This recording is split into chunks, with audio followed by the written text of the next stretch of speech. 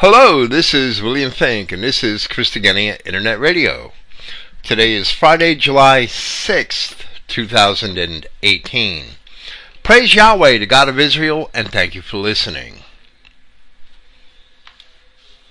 Clifton Emahiser, for those of you who've been following closely, was released from the hospital yesterday evening and sent to a nursing facility where hopefully he will successfully undergo a physical therapy program and return home. That is the goal. He is still sort of weak. I kind of think the hospital released him prematurely. I think maybe they just wanted to get rid of him, to be honest. That's the way it is. So we'll see, but he's off the IV and things like that, and he's just starting to eat solid food again after having back surgery last Friday. Tonight we are going to present part 6 of our commentary on the Gospel of John, and this is simply subtitled The Wedding Feast at Cana. That will be with a few long digressions, that will be the subject matter of this evening's program. In John chapter 1, the apostle had made many bold statements proclaiming the deity of Jesus, or Yahshua Christ. The assertions that he is the Word made flesh, the light of the world, the Lamb of God, and the declaration of the purpose of the ministry of John the Baptist, all assert in their own little ways, in different ways, that Yahshua Christ is indeed Yahweh God incarnate.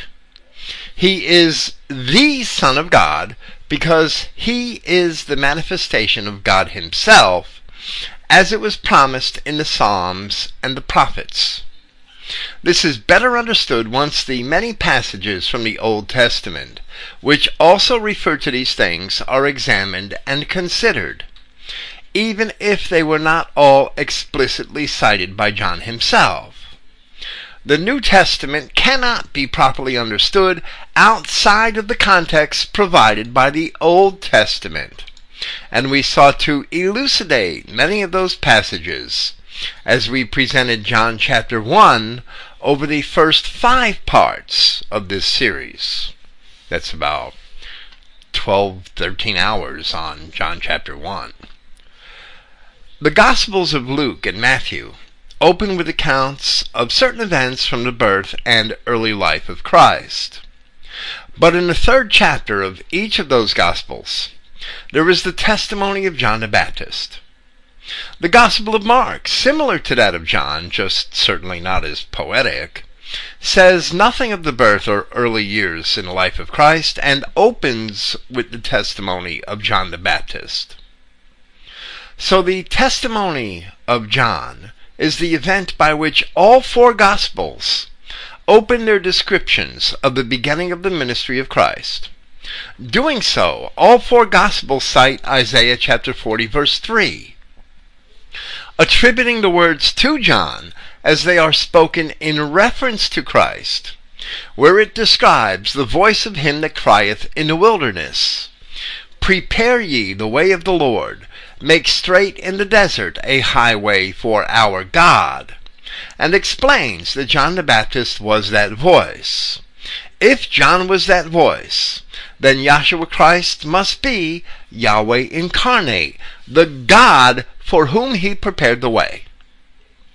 Mark, in that 1st chapter, also cited Malachi chapter 3 verse 1 in reference to John the Baptist, where it says, "Behold, I will send my messenger, and he shall prepare the way before me. And the Lord," the Hebrew word Adon, "and the Lord whom ye seek shall suddenly come to his temple, even the messenger of the covenant, whom ye delight in. Behold, he shall come, saith Yahweh of hosts." Yahshua Christ himself had later cited this same verse also in reference to John the Baptist, as it is recorded in Matthew chapter 11 and Luke chapter 7. Both of these passages, from Malachi and from Isaiah, are prophecies of John the Baptist and of Yahshua Christ. And if John the Baptist was the messenger to prepare the way before the Lord, who would come to his temple, then Yahshua Christ is Yahweh himself, who came to his temple in fulfillment of that prophecy. Once again, if we believe the testimony of Isaiah and Malachi, then Yahshua must be God incarnate. While the other Gospels do not really explain the introduction of the first disciples to Christ, we see here in John that some of them were originally disciples of John the Baptist, and that is how they knew enough to follow Christ. So we explained from John's accounts that the first disciples were Andrew and John himself, who were with John the Baptist, and then Andrew's brother Simon Peter. According to this Gospel of John, these three men became disciples of Christ the very next day after he was baptized by John the Baptist and was declared to be the Lamb of God.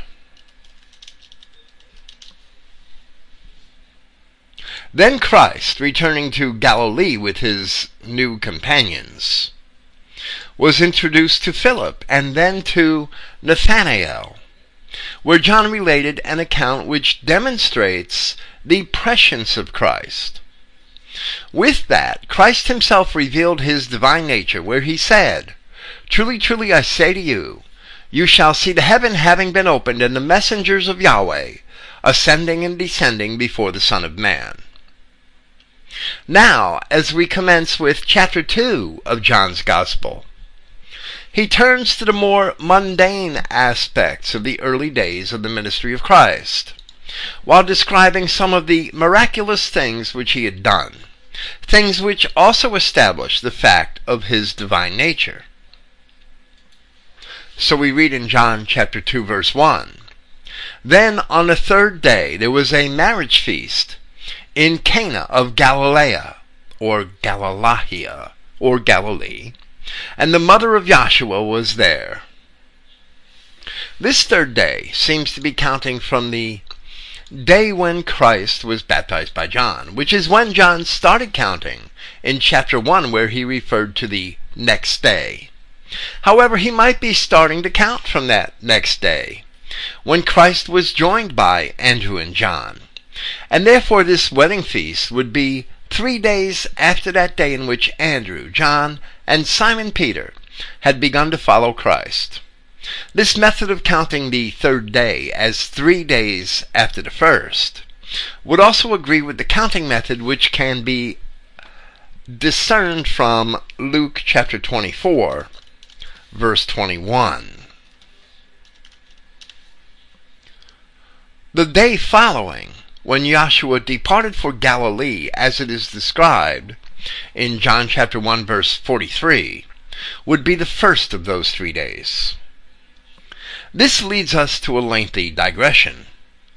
According to the earliest manuscripts of this gospel, the place where John had baptized Christ is near a place called Bethania.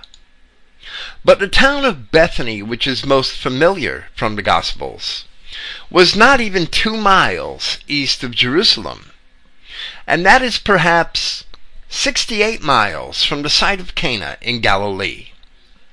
It would have been difficult and very unlikely while on foot to cover such a long distance in only 2 days. Such a distance could easily be covered in a short time, a day or a day and a half, in a chariot or light wagon, but these things were rarely mentioned in Scripture. The original language of Acts chapter 8, verse 30, reveals that Philip had used the chariot in his evangelical travels, but there is no indication that such a method of travel was ever available to the disciples in the travels which are described in the gospel accounts. Furthermore, the familiar Bethany is not very close to the river Jordan. So if at John chapter 1 verse 28 we chose to follow the 5th century Codex Borgianus, and the manuscripts of Origen, which read Bethabara rather than Bethania. We have a place which may be only about 20 miles from Cana, which is also situated on the east bank of the Jordan River, close to the Sea of Galilee. This is seen on a 6th century Byzantine map of Palestine, which is partially preserved in an ancient floor mosaic, which has been named the Medaba map. And it provides a compelling argument for reading Bethabara rather than Bethania in John chapter 1. Bethabara was technically in the Decapolis and not in Galilee, so John would remain accurate where he said in John 1:43 that Jesus would go forth into Galilee, as the King James Version has it. The King James Version has Bethabara in John chapter 1. However, it was my method to follow the readings of the oldest available manuscripts, even where it seemed inconvenient to do so, and therefore I wrote Bethania, which could be translated as Bethany. If I ever departed from that method, it was only on rare occasion. This subject is well known among biblical archaeologists, and there are other factors to consider. The exact location of ancient Bethany in Judea is disputed by some archaeologists, although in any event it is less than 2 miles from Jerusalem, according to John chapter 11, verse 18. So, that location must be ruled out as a candidate here. John was not baptizing people at the Bethany, which is only 2 miles from Jerusalem.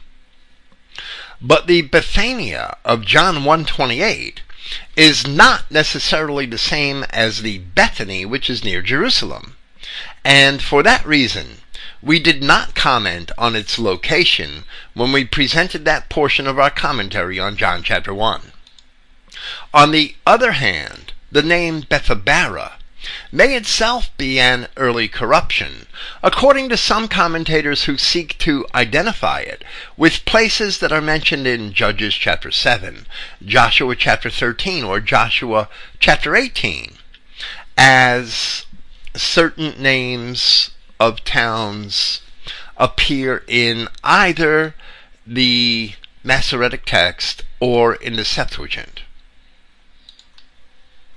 The name Bethany is defined by Strong to mean date house, referring to the fruit, not to a dating site, for which he provides no exact etymology.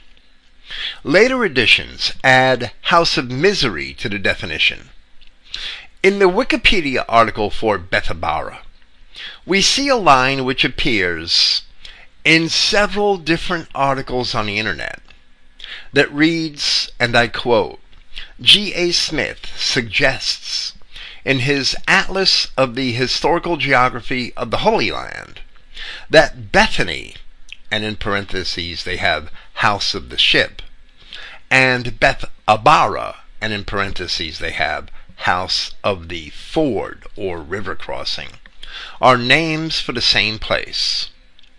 Now the content of the statement may be credible, but the citation is wrong in more than one respect. George Adam Smith had at least 2 books on the subject. The Historical Geography of the Holy Land, published in 1897, and an Atlas of the Historical Geography of the Holy Land, published in 1915. The former is quite extensive, being 761 pages. The later, consisting mostly of maps, is quite concise at 116 pages. We have obtained copies of both books from archive.org, and they will be available here when we post the notes to this program this evening. However, we cannot find a text reflected in that sloppy Wikipedia citation anywhere in the pages of either book. And we found that citation on several different websites. Nobody that repeated that citation credited it, and nobody gave the page which had supposedly appeared on G.A. Smith's book. What we do find on page 496 of his larger book, The Historical Geography of the Holy Land, is the following footnote. The place of our Savior's baptism is quite uncertain. The traditional site is at the Makhadet Haila, and I will describe that shortly. The Bethabara, where the Baptist is said by some manuscripts of the Gospel of John to have been baptizing about the time that Jesus came to him, is placed by Kandar, an author whom he's citing, at the ford Abara, just north of Baisan. But it must be kept in mind that a name like that, meaning ferry or crossing or ford, probably occurred more than once down the river. The other and more authentic reading, Bethany, and this is to his credit to write this in the 1890s when certain manuscripts weren't even discovered yet. The other and more authentic reading, Bethany, is offered by Kandar, the author he's citing, as a proof of the nearness of the place of baptism to Bashan, meaning Bethany towards Jerusalem. There is, however, no argument, only a suggestion. Kandar didn't support his suggestion. On the other hand, the proofs of which the author of Supernatural Religion, a separate work which we will also explain momentarily, bases on the word Bethany against the evangelist's knowledge of Palestine, only reveal his own ignorance both of the possibilities of the country in which many Bethanies may easily have lain, and the rest of the gospel, the writer of which, the writer of the book Supernatural Religion, the writer of which expressly states that he knew, the writer of John's Gospel, the writer of which expressly states that he knew the other Bethany near Jerusalem. And I understand it's a confusing quote because of the references to other authors. This Makhadet Haila, or Hijla, Hijla, Hijle, Hajlah, it has several spellings, this word, I guess. Several different ways to transliterate it from Arabic into English. This Makhadet Haila is also known as Joshua's Crossing, and is believed to be the site of the baptism of Christ. It was a strategic point in a battle between the British and the Ottomans in March of 1918. This is near Jericho, and still very far from Cana. It is also far from the familiar Bethany. The work referred to at the end of the note here, Supernatural Religion, was a controversial book first published anonymously in 1874, which is why George Adam Smith couldn't actually come up with the name of an author of the book. And later, in 1895, it was rumored to have been written by Walter Richard Cassels. Smith may very well have known this, but the evidence wasn't solid, and he probably did not know it in time to edit this voluminous book, which was published in 1897. If indeed Smith, George Adam Smith, in any of his many other books on biblical subjects, had derived the name Bethany from the Hebrew words for house and ship, the derivation is very plausible. The Hebrew word for ship is Oniyah, Strong's number 591. Oniyah or Oniah, which in Hebrew would give us Beth Oniah, a phrase which may easily be contracted to Bethania for Greek readers, which would also make sense if it described a place on the river where boats were either built or berthed. So we can see that Smith, or some other writer, may indeed have proposed that Bethany, which may mean house of the ship, and Bethabara or Bethabara, which apparently means house of the ford or river crossing, were names for the same place. We took this long digression to help illustrate a few of the problems with biblical geography, and ancient geography in general, as we do not always know exactly what places had once existed, or, if they did exist, exactly where they had existed. The appropriate ancient records are often quite scarce, and just as often, archaeologists can only guess the locations of ancient towns and villages. For that reason, I usually opted to follow the preponderance of evidence in the oldest manuscripts for place names and resist innovations based on the incomplete understanding which we have of these things today. So the Christogenea New Testament has Bethania rather than Bethabara at John 1:28, although the presence of the label for Bethabara or Bethabara on the Medaba map is very compelling, and there will be a link to this map published along with this program. In any event, Joshua and his disciples were able to travel from the place where John was baptizing to Cana in Galilee within a period of 2 days. Now we shall commence with John chapter 2, where we see that there was a marriage feast in Cana of Galilee, and the people celebrating their marriage must have been familiar friends of Joshua and his earthly family, as even his mother was invited to this feast.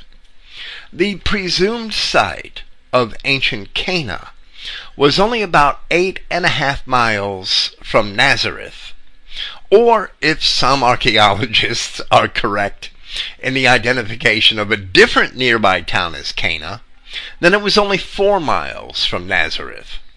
It is also likely that, aside from his divine prescience, Joshua had planned to attend this feast well ahead of his journey to be baptized by John. So we continue. And Joshua and his students had also been invited to the marriage feast.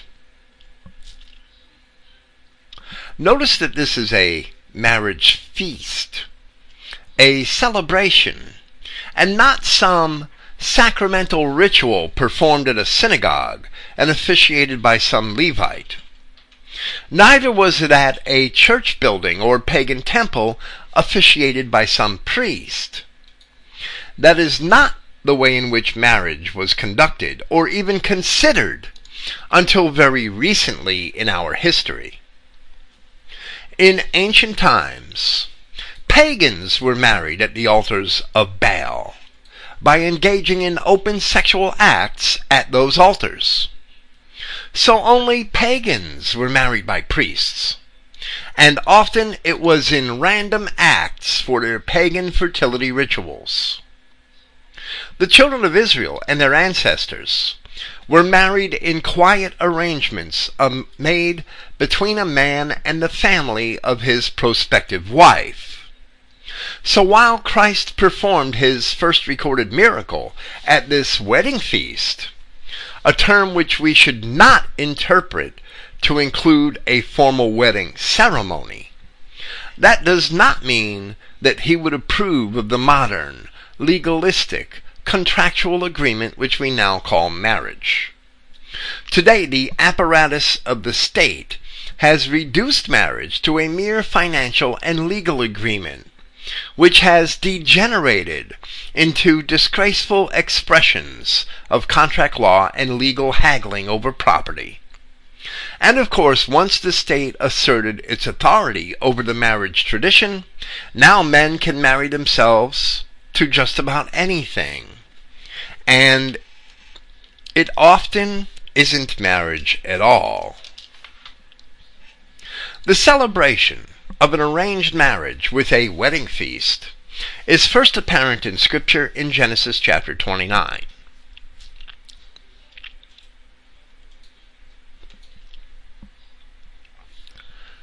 Jacob was sent by his parents to the land of their fathers to obtain a wife, and ultimately he arrives at the home of Laban, his mother's brother. So we read in that chapter, "And it came to pass, when Jacob saw Rachel, the daughter of Laban, his mother's brother, and the sheep of Laban, his mother's brother, that Jacob went near, and rolled the stone from the well's mouth, and watered the flock of Laban, his mother's brother." That was actually an act of chivalry, because that was evidently Rachel's task to do that. And Jacob, seeing her, volunteered to do it for her. And Jacob kissed Rachel, and lifted up his voice, and wept. And Jacob told Rachel that he was her father's brother, actually his nephew, and that he was Rebekah's son. And she ran and told her father. And it came to pass,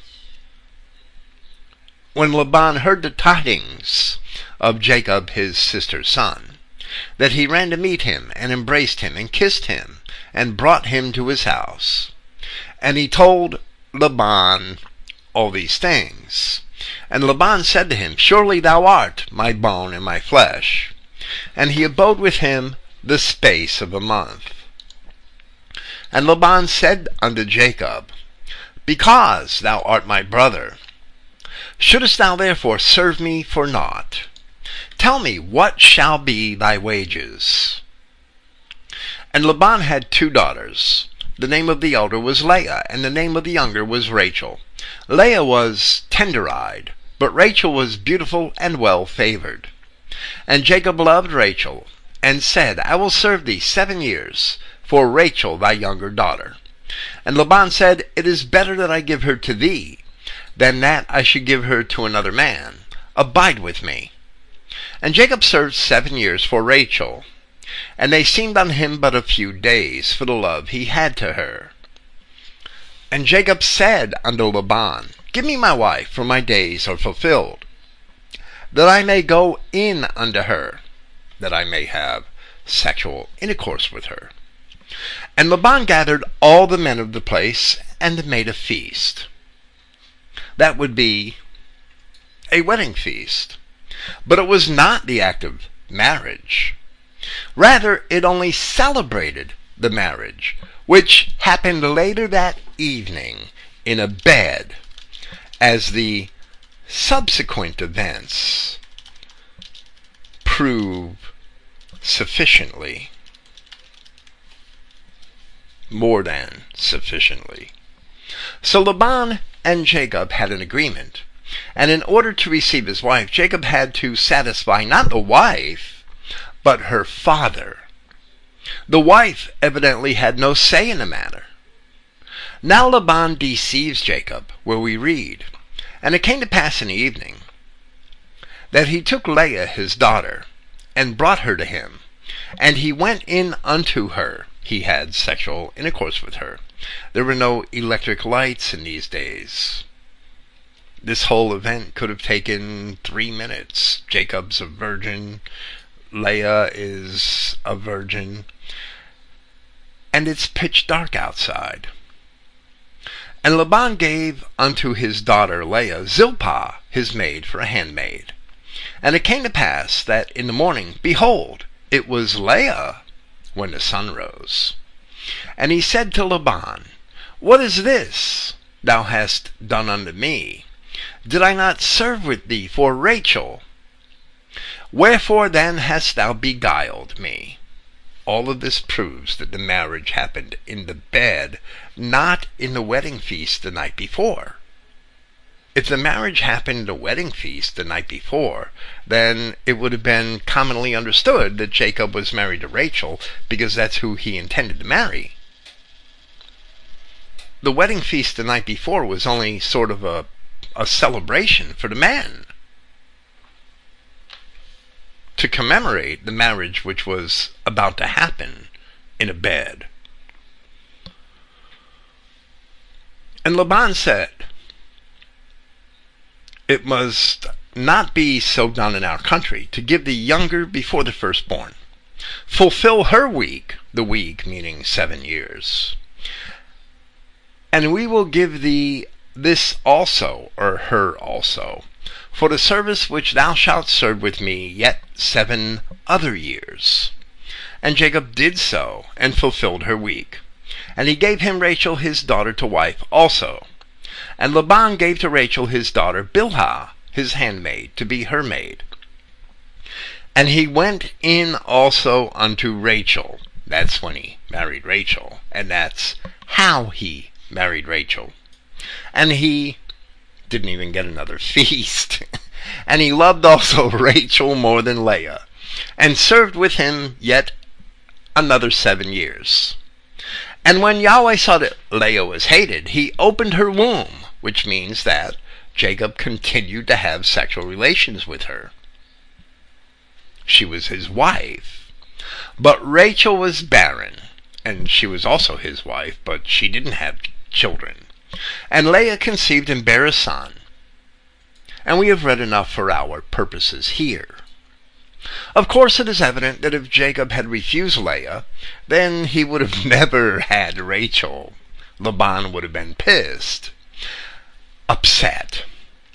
But even though Jacob was deceived into taking Leah to wife, where he expected Rachel, he had unwittingly slept with Leah, and therefore he did the honorable thing by keeping her for a wife. With this we see that the feast which had occurred the evening before was not connected with any formal marriage ceremony. None whatsoever.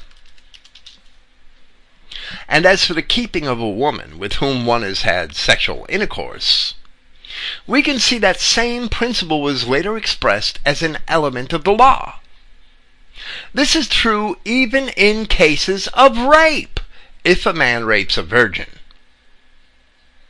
We read in Deuteronomy chapter 22, "If a man finds a damsel that is a virgin, who is not betrothed, and lay hold on her," that means, and forces her, "and lies with her, and they be found, then the man that lays with her shall give unto the damsel's father 50 shekels of silver, and she shall be his wife. Because he has humbled her, he may not put her away all his days." If the woman were married, or even betrothed, or promised in marriage, and a man raped her, the man is subject to the death penalty. A man who rapes a virgin is forced by the law to marry her and never put her away. Properly, marriage in the Bible happens in the act of sexual intercourse, and not at an altar. Therefore, in effect, in the eyes of Yahweh our God, there is no such thing as sex outside of marriage, because the act of intercourse is the process of getting married.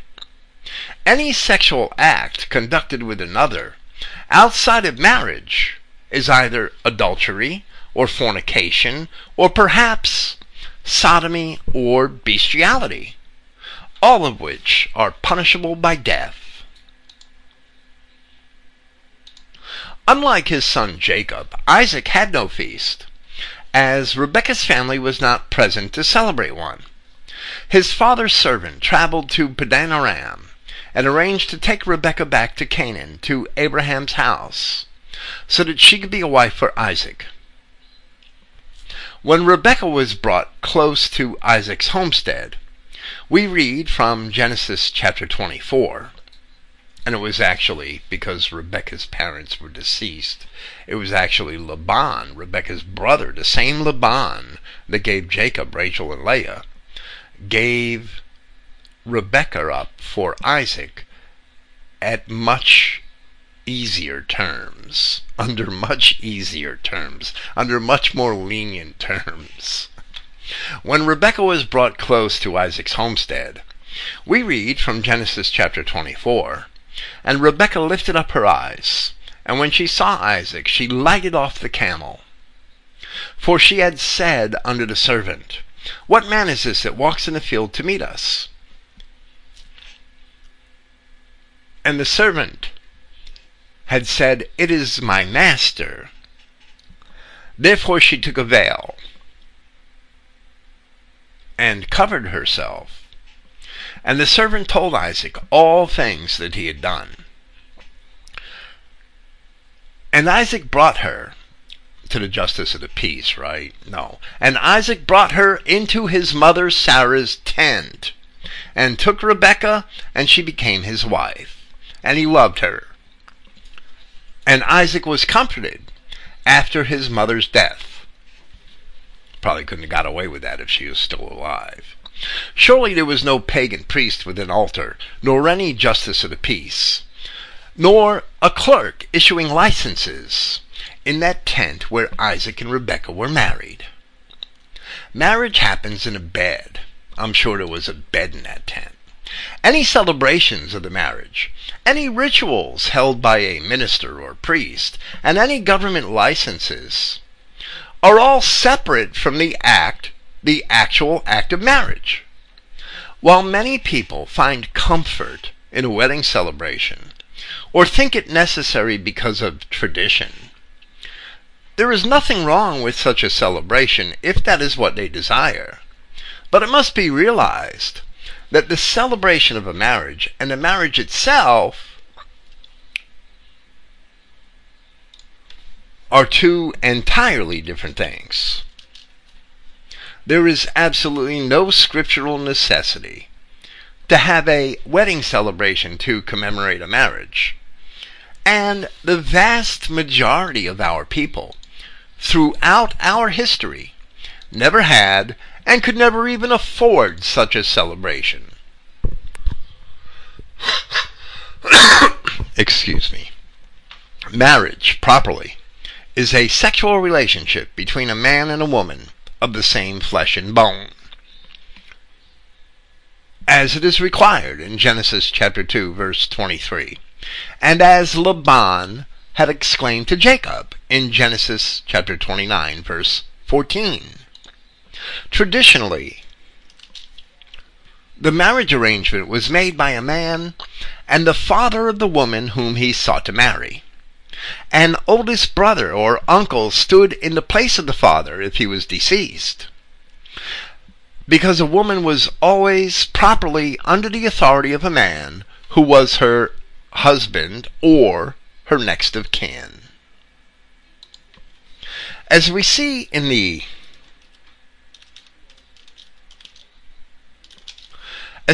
cases of Isaac and Jacob, the man may be lenient in his requirements, like Laban was with Rebekah, probably wanted to just get rid of his sister, or he may be very demanding, as he was with his daughters, Rachel and Leah.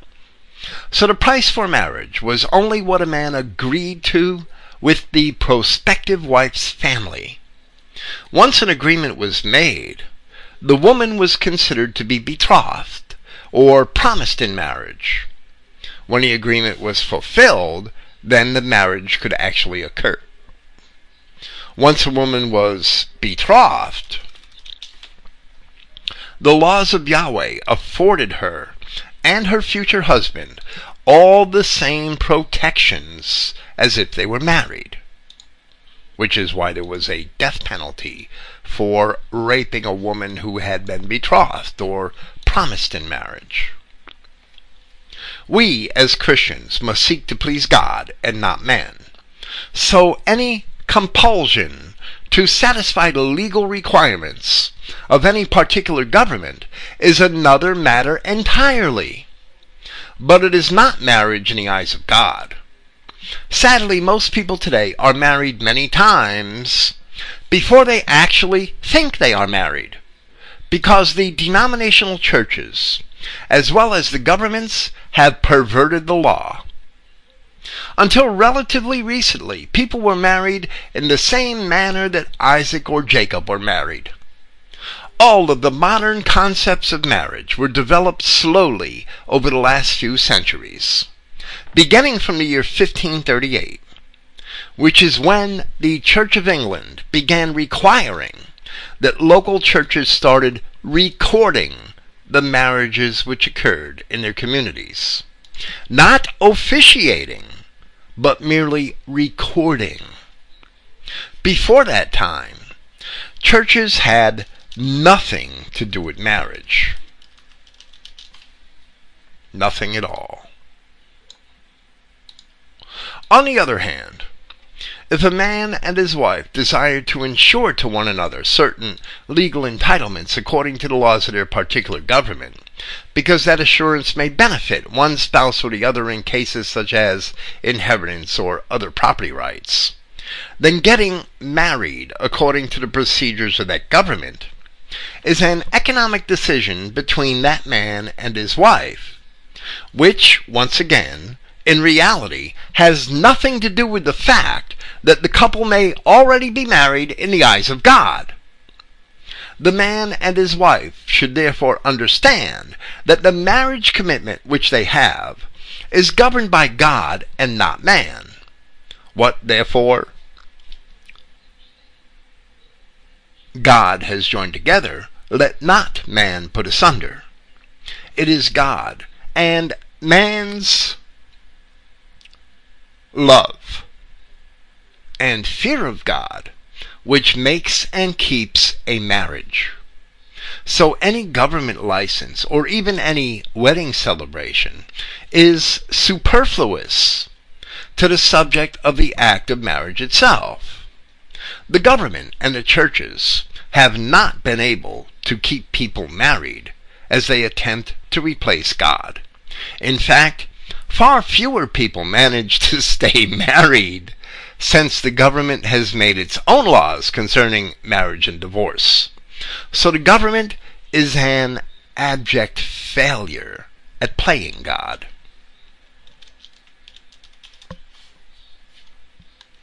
Now, after another long digression, we shall proceed with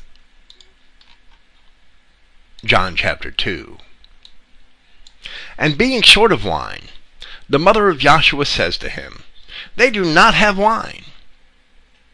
And Joshua says to her, What is there with me and with you, woman?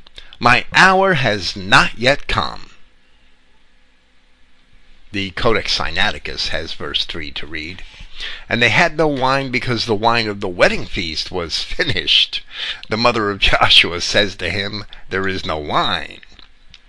Mary must have had some esteem among the families of those celebrating their marriage, for her to even get involved in attempting to solve the dilemma of a lack of wine in the first place, and for their servants to obey her. There certainly were connections to Cana, which was not far from Nazareth, since Christ returns there after his sojourn in Capernaum, which is recorded in John chapter 4. And Nathanael was a native of Cana, which is recorded in John chapter 21. A later disciple, Simon, who is mentioned in Matthew chapter 10 and Mark chapter 3, was also from Cana. What is there with me and with you?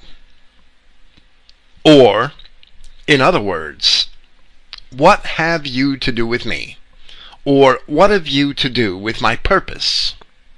Joshua is admonishing his mother for putting herself where she does not belong, in a position of authority over his supernatural talents, over the divine aspect of his person as God incarnate. She must have known that he was able to do something unnatural or unusual to remedy the lack of wine at the feast.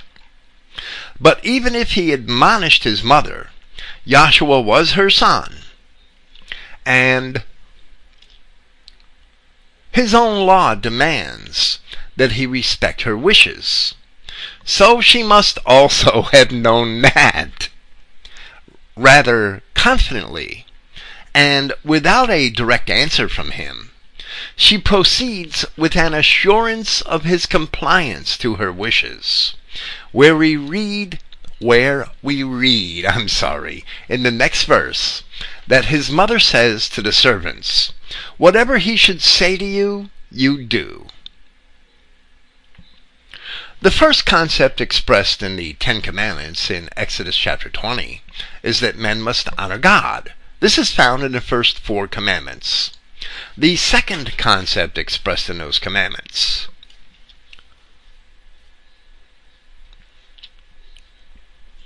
is to honor thy father and mother, that thy days may be long upon the land which Yahweh thy God gives thee. Here we have a signal example that even Yahweh God keeps his own laws. So we read, "And there were 6 stone urns," or water jars, the Greek word hydria, as I would pronounce it. "And there were 6 stone urns sitting there, in accordance with the purification of the Judeans, each having space or room for 2 or 3 amphorae." The word amphorae, from the Greek word amphorius, is here translated from a Greek equivalent, metretes, which is also the equivalent of the Hebrew word bath, for which Luke writes batis in chapter 16 of his Gospel, verse 6. The King James Version has firkins, Firkins, here rather than amphorae, and firkins is a rather strange word.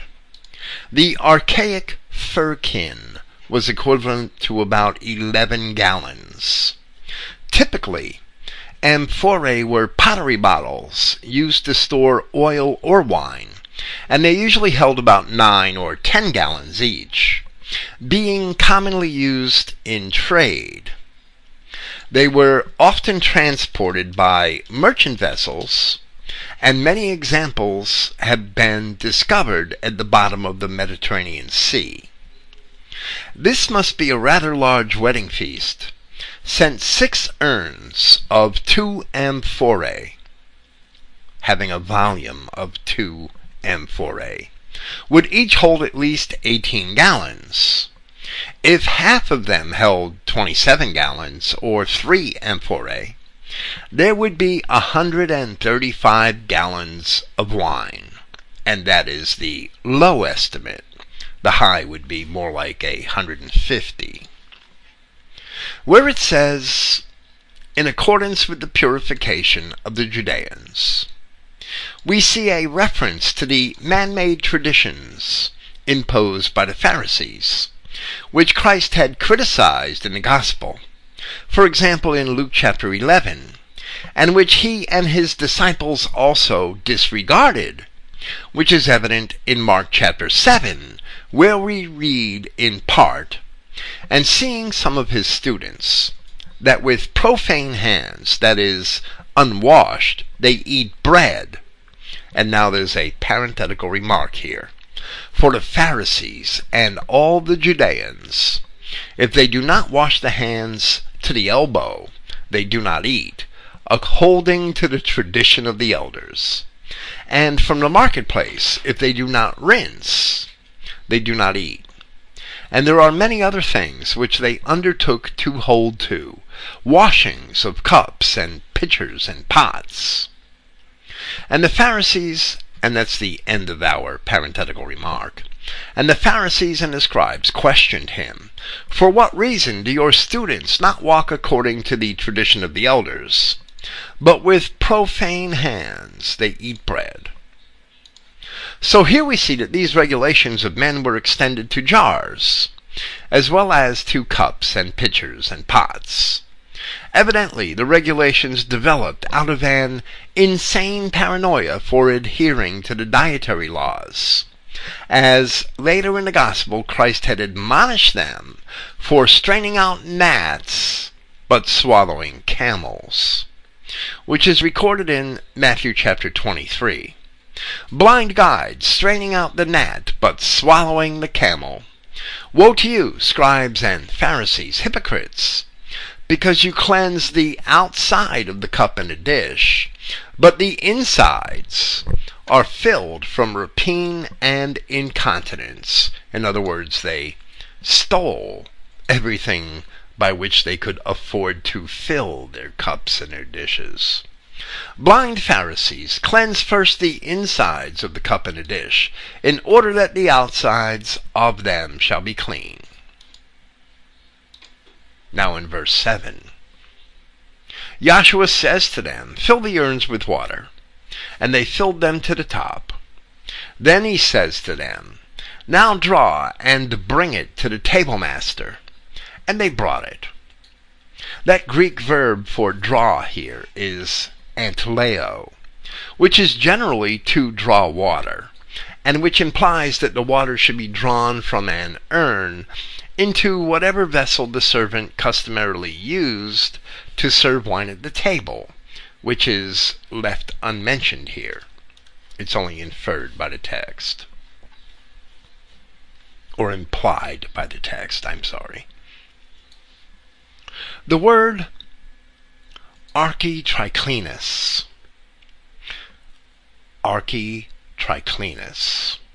is literally the leader of a room with 3 couches. I think that's pretty funny. Which Liddell and Scott define as the leader of a banquet, but it is not the host of the banquet. Thayer defines the word as the superintendent of a dining room, or table master, and explains that it differs from the master of a feast, which is the symposiarches, the chief of the symposium, right? The toastmaster, who was one of the guests selected by lot to prescribe to the rest the mode of drinking. And Thayer cites the Wisdom of Sirach, chapter 35, verse 1. Or perhaps, in the King James Version, chapter 32, verse 1, there's a difference there. Thayer says, but it was the duty of the architriclinus, the word that we see here as table master, to place in order the tables and couches, arrange the courses, taste the food and wine beforehand, etc., citing a profane Greek author, a secular Greek author. From the context here, it seems that the table master is a guest, and not a servant or a member of the household, which is especially evident here in verse 10. We're not up to verse 10 yet. At this point it is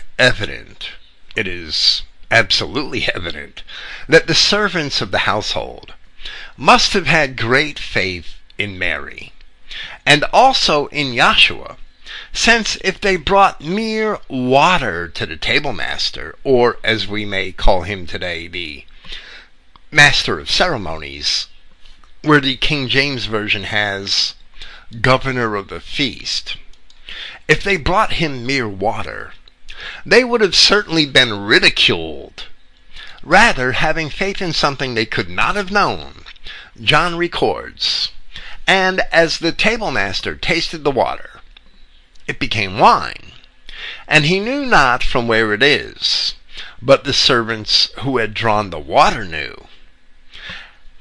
The table master calls the bridegroom, and says to him, all men set out the good wine first, and the inferior when they are drunk, but you have kept the good wine until now.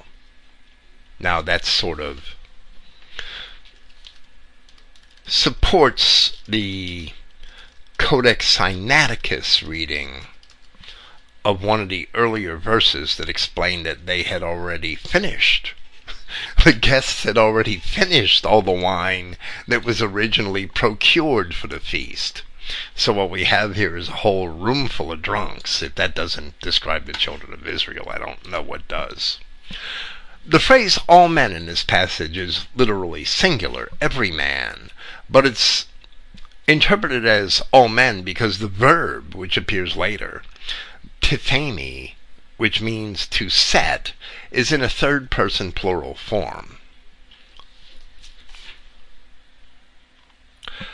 Here we see that in this particular instance, it was the bridegroom who held the feast, and not the father of his bride.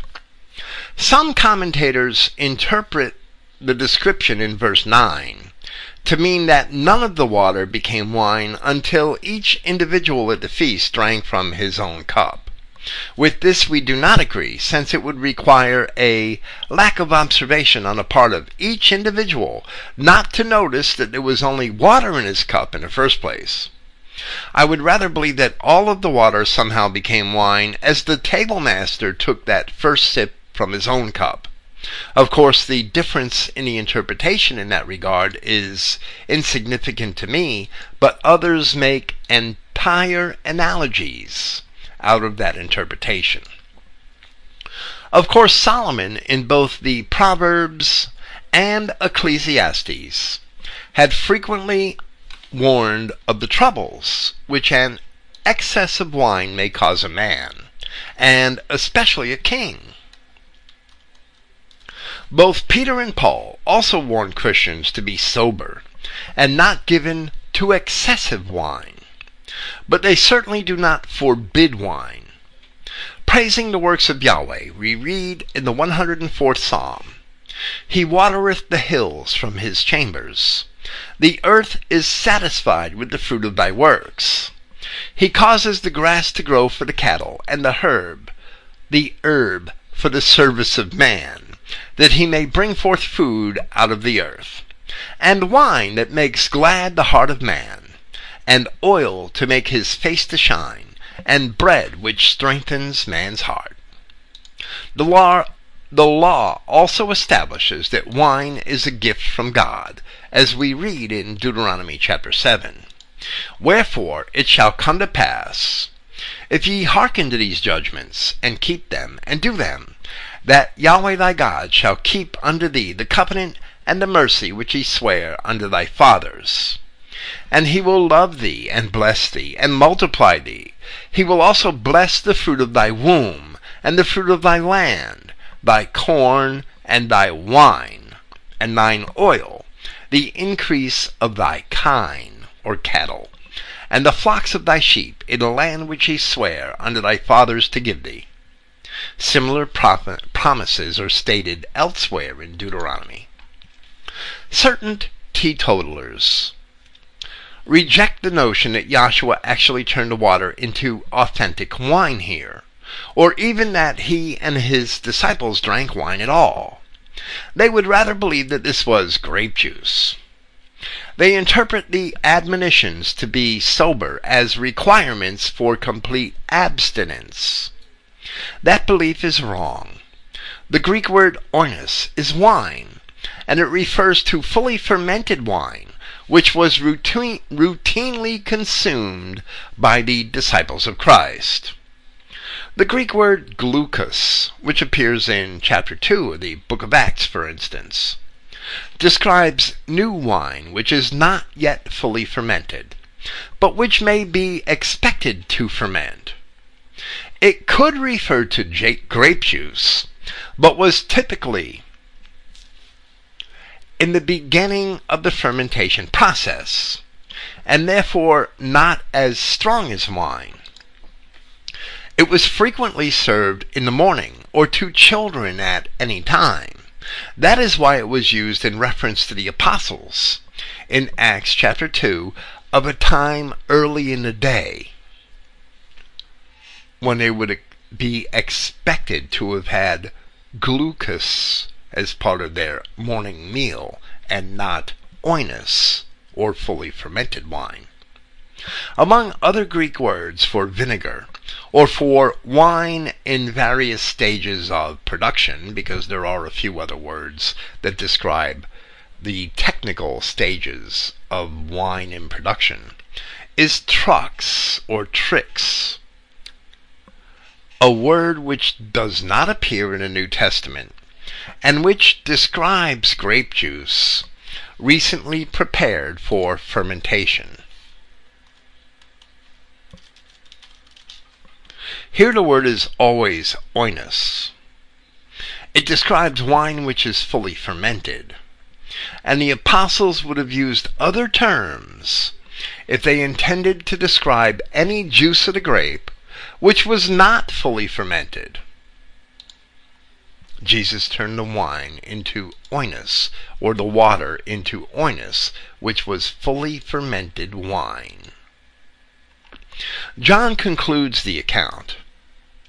This was the first of the signs which Joshua had done in Cana of Galilee, and he made manifest his honor, and his students believed in him.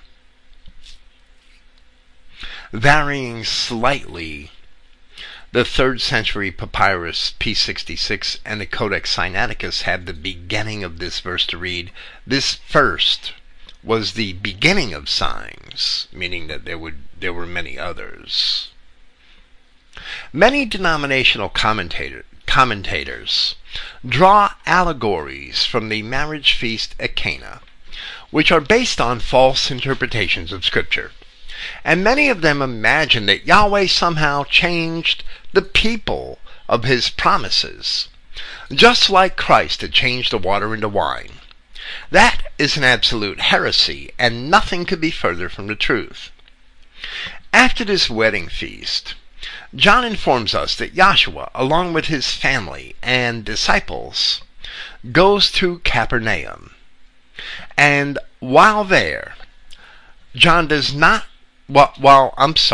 while here in his gospel, John does not record all of the events of this time. Luke tells us more in chapter 4 of his gospel, as does Matthew, where we read in part that Christ went first to Nazareth from Cana and attended the synagogue on a Sabbath. Then he went to Capernaum. But while he was still in Nazareth, he stood to read, where Luke wrote, "And there was delivered unto him the book of the prophet Isaiah. And when he had opened the book, he found a place where it was written, The Spirit of the Lord is upon me, because he has anointed me to preach the gospel to the poor. He has sent me to heal the brokenhearted, to preach deliverance to the captives, and recovering of sight to the blind, to set at liberty them that are bruised, to preach the acceptable year of the Lord." And he closed the book, and he gave it again to the minister, and sat down. And the eyes of all them that were in the synagogue were fastened on him. And he began to say unto them, "This day is this scripture fulfilled in your ears." The citation is from Isaiah chapter 61, verses 1 and 2, except for the line which says, "To set at liberty them that are bruised." That line came from much higher up on the scroll. It came from Isaiah chapter 58, verse 6, which is made evident by comparing the New Testament Greek to that of the Septuagint in Isaiah.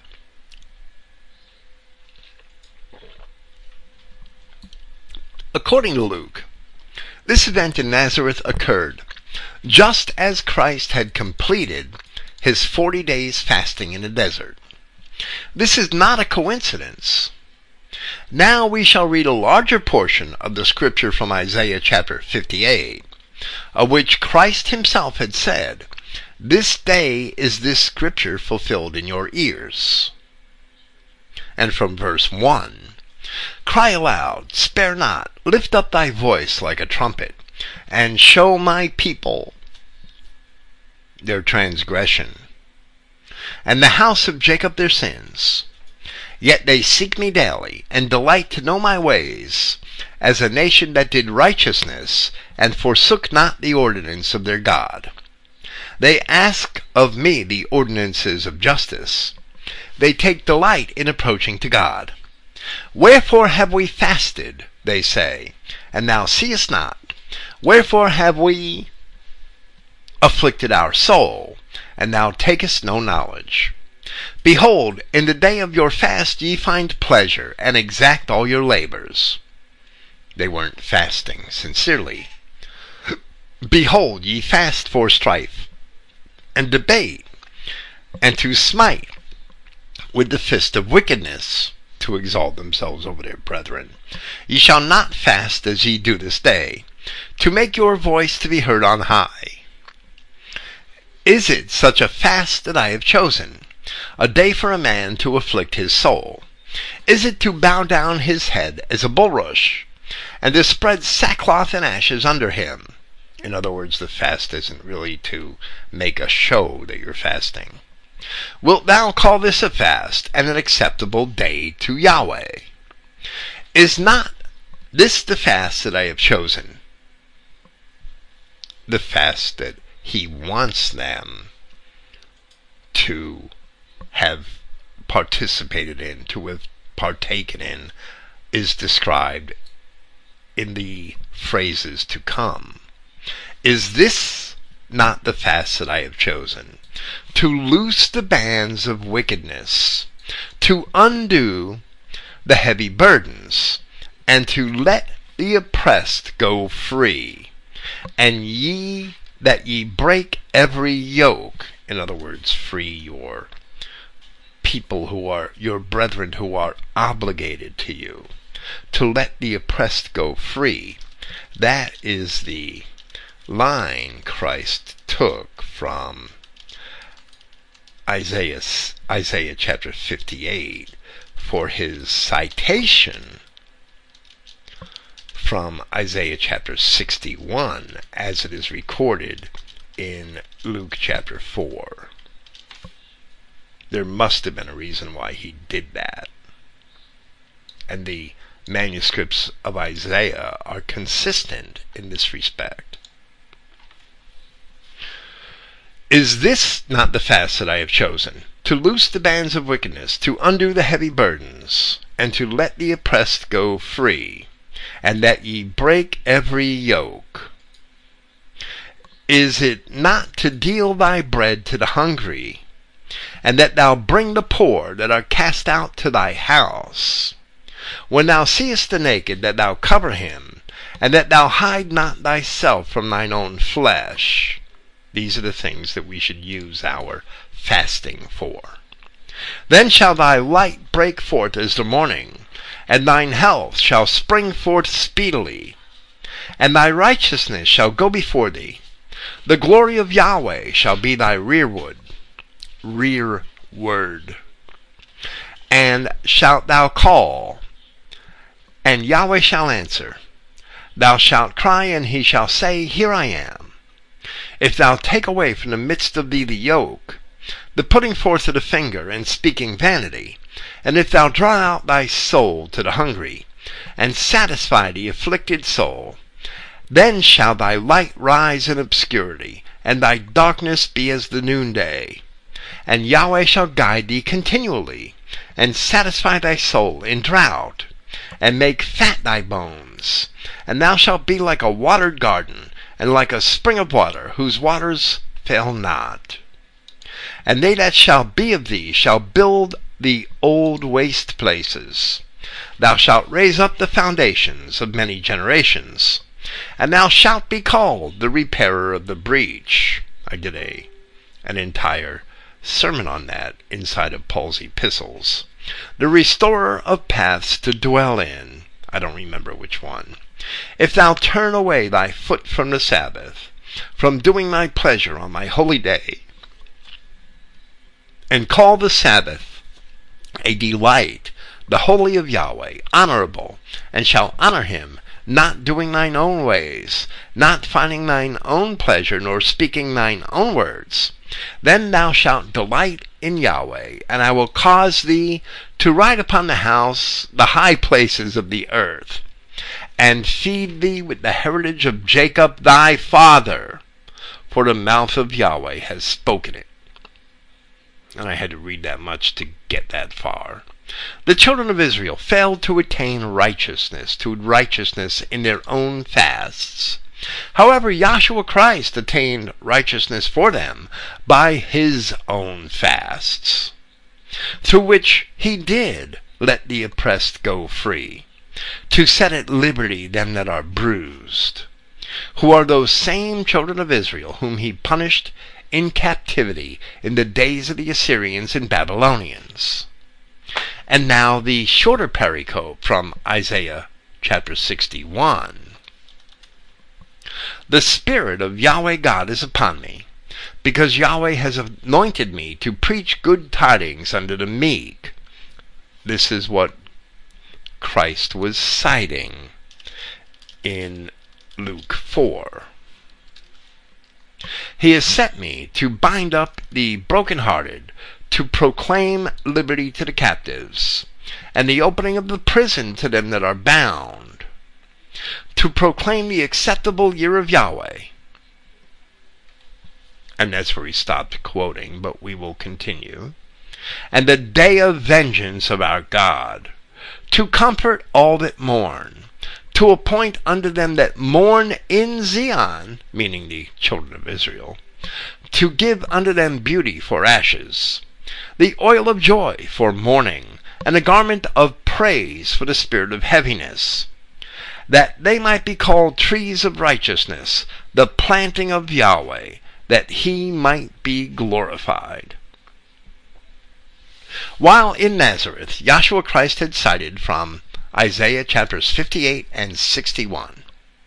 We see similar language in Isaiah chapter 49, which also informs us of the identity of the prisoners whom he intended to release. And now, saith Yahweh, that formed me from the womb to be his servant, to bring Jacob again to him, though Israel be not gathered, yet shall I be glorious in the eyes of Yahweh, and my God shall be my strength. And he said, Is it a light thing that thou shouldest be my servant? This is a messianic prophecy. To raise up the tribes of Jacob, and to restore the preserved of Israel. I will also give thee for a light to the nations, that thou shalt be my salvation to the end of the earth. Thus saith Yahweh, the Redeemer of Israel, and his Holy One, to him whom man despises, to him whom the nation abhors, to a servant of rulers. Kings shall see and arise, princes also shall worship, because of Yahweh that is faithful, and the Holy One of Israel, and he shall choose thee. Thus saith Yahweh, in an acceptable time have I heard thee, and in a day of salvation have I helped thee, and I will preserve thee, and give thee for a covenant of the people, to establish the earth, to cause to inherit the desolate heritages, that thou mayest say to the prisoners, Go forth, to them that are in darkness, show yourselves. They shall feed in the ways, and their pasture shall be in all the high places. They shall not hunger nor thirst, neither shall the heat nor sun smite them. For he that has mercy on them shall lead them, even by the springs of water shall he guide them. Paul cites this same passage in Isaiah chapter 49 verse 8 in 2 Corinthians chapter 6, where he says, Now working together, we also exhort you not to accept the favor of Yahweh to no purpose. For he says, In an acceptable time I have listened to you, and in a day of deliverance I have come to help you. Behold, the present time is well acceptable. Behold, the present day is of deliverance. Yahweh was speaking to the dispersed of ancient Israel through Isaiah, and Yahweh was writing to some of those same dispersed of ancient Israel through Paul of Tarsus. There is nothing about replacing the children of Israel. The prophets only inform us of the purposed restoration of the same ancient children of Israel who were punished in the days of the prophets and taken into captivity. The prisoners of Luke chapter 4 and Isaiah chapter 61 are the ancient children of Israel who were alienated from their God in that captivity.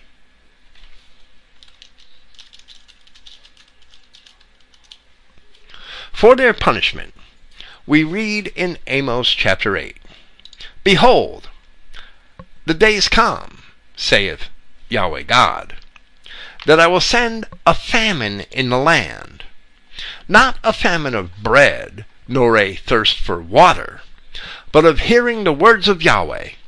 And they shall wander from sea to sea, and from the north even to the east. They shall run to and fro, and seek the word of Yahweh, and shall not find it. If Christ is the bread of life, then he is the allegorical bread which remedies the famine described in Amos. If the wine of communion should represent the blood of Christ, then he is the water turned to wine which also alleviates that same famine. And that is the analogy that we can draw from the miracle of Cana, that the blood of the covenant in Christ is better than the allegorical water of the Word of God, which the children of Israel had done without since the nation was taken into captivity.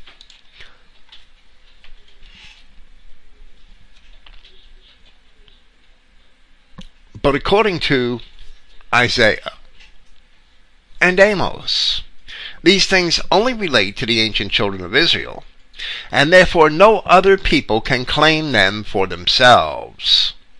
That all of this happens at a wedding feast may be symbolic of the fulfillment of the promise which Yahweh made to Israel in Hosea chapter 2. And I will betroth thee unto me forever. Yea, I will betroth thee unto me in righteousness, and in judgment, and in loving kindness, and in mercies. I will even betroth thee unto me in faithfulness, and thou shalt know Yahweh.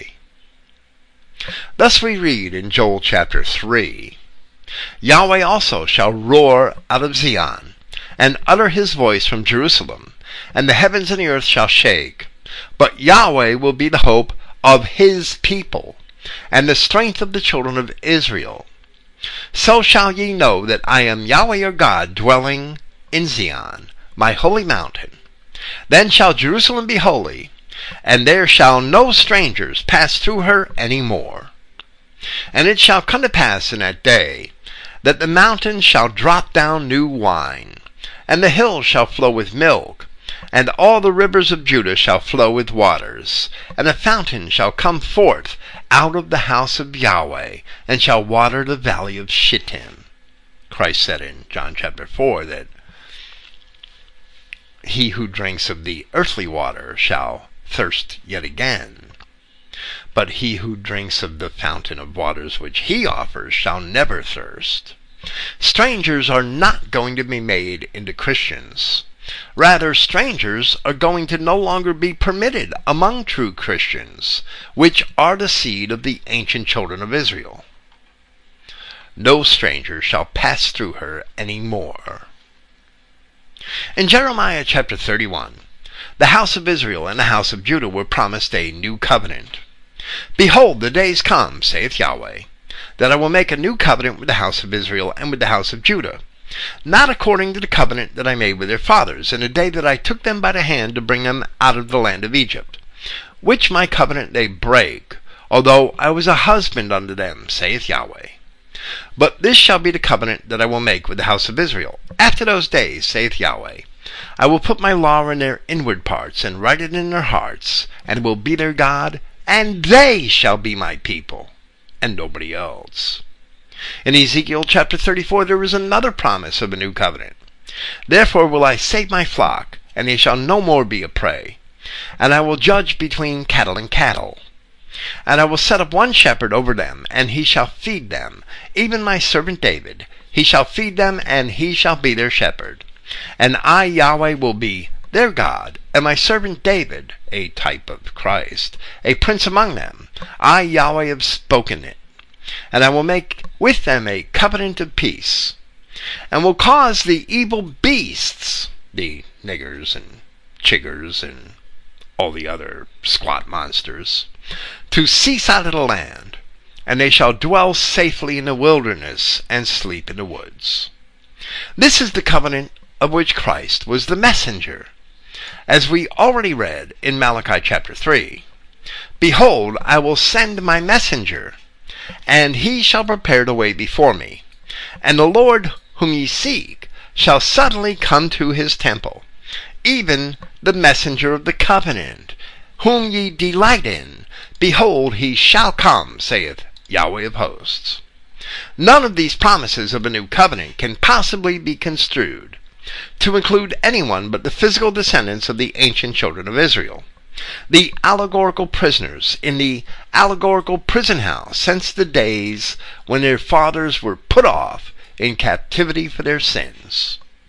Now John neglects to include the accounts of Yahshua's temptation in the desert and his sojourn in Nazareth, and he says, After this, after the miracle at Cana, he went down into Capernaum, and his mother and brethren and his students, and they abode there for not many days. Among the brethren of Christ who accompanied him to Capernaum would have been James the elder, the James of Acts chapters 15 and 21, and of the epistle which bears his name, and Jude his brother, who is also the author of the short epistle bearing that name. Where it says for not many days, we see that they did not stay very long in Capernaum.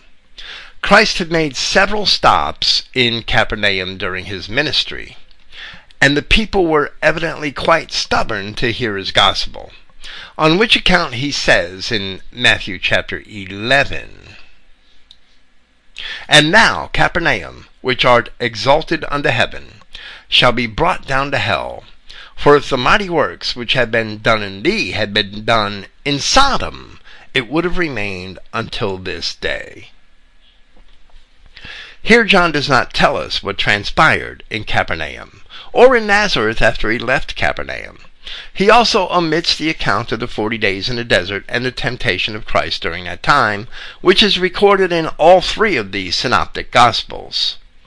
This is persuasive evidence that John's Gospel, written last of the four, was intended to inform Christians of things that the other Gospels did not recount,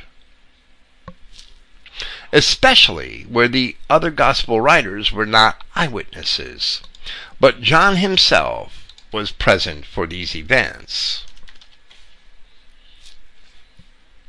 Matthew has nothing between the baptism of Christ by John and the temptation in the wilderness. From the rather concise Gospel of Mark, one may be led to believe that the temptation in the wilderness happened immediately after that baptism. Both men do recount some of the things which transpired during the first visit of Christ to Capernaum following the wedding feast at Cana. Luke informs us that after the baptism of Christ, he fasts 40 days in the desert where he is tempted, and then goes to Nazareth, where the people wanted to slay him. Then he went to Capernaum, and also preached elsewhere in Galilee. Matthew supports this sequence of events, and adds that after the temptation in the wilderness, Christ had heard that John the Baptist was imprisoned by Herod.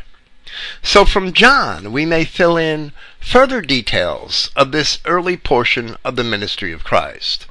But John did not repeat much of what is already found in the other Gospels. That does not mean that any of the Gospels are inaccurate, but only that each writer had a different recollection of these events from which to create his narrative. And while they are all accurate, none of them by themselves are complete, especially since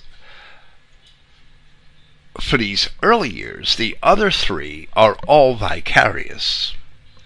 As we have already said, it may well have been intentional that John did not repeat repeat the things found in the other Gospels. And this is the end of our presentation, and we will continue at this point, Yahweh willing, when we resume with John chapter 2 next week. Thank you for listening. Praise Yahweh, the God of Israel, and good night.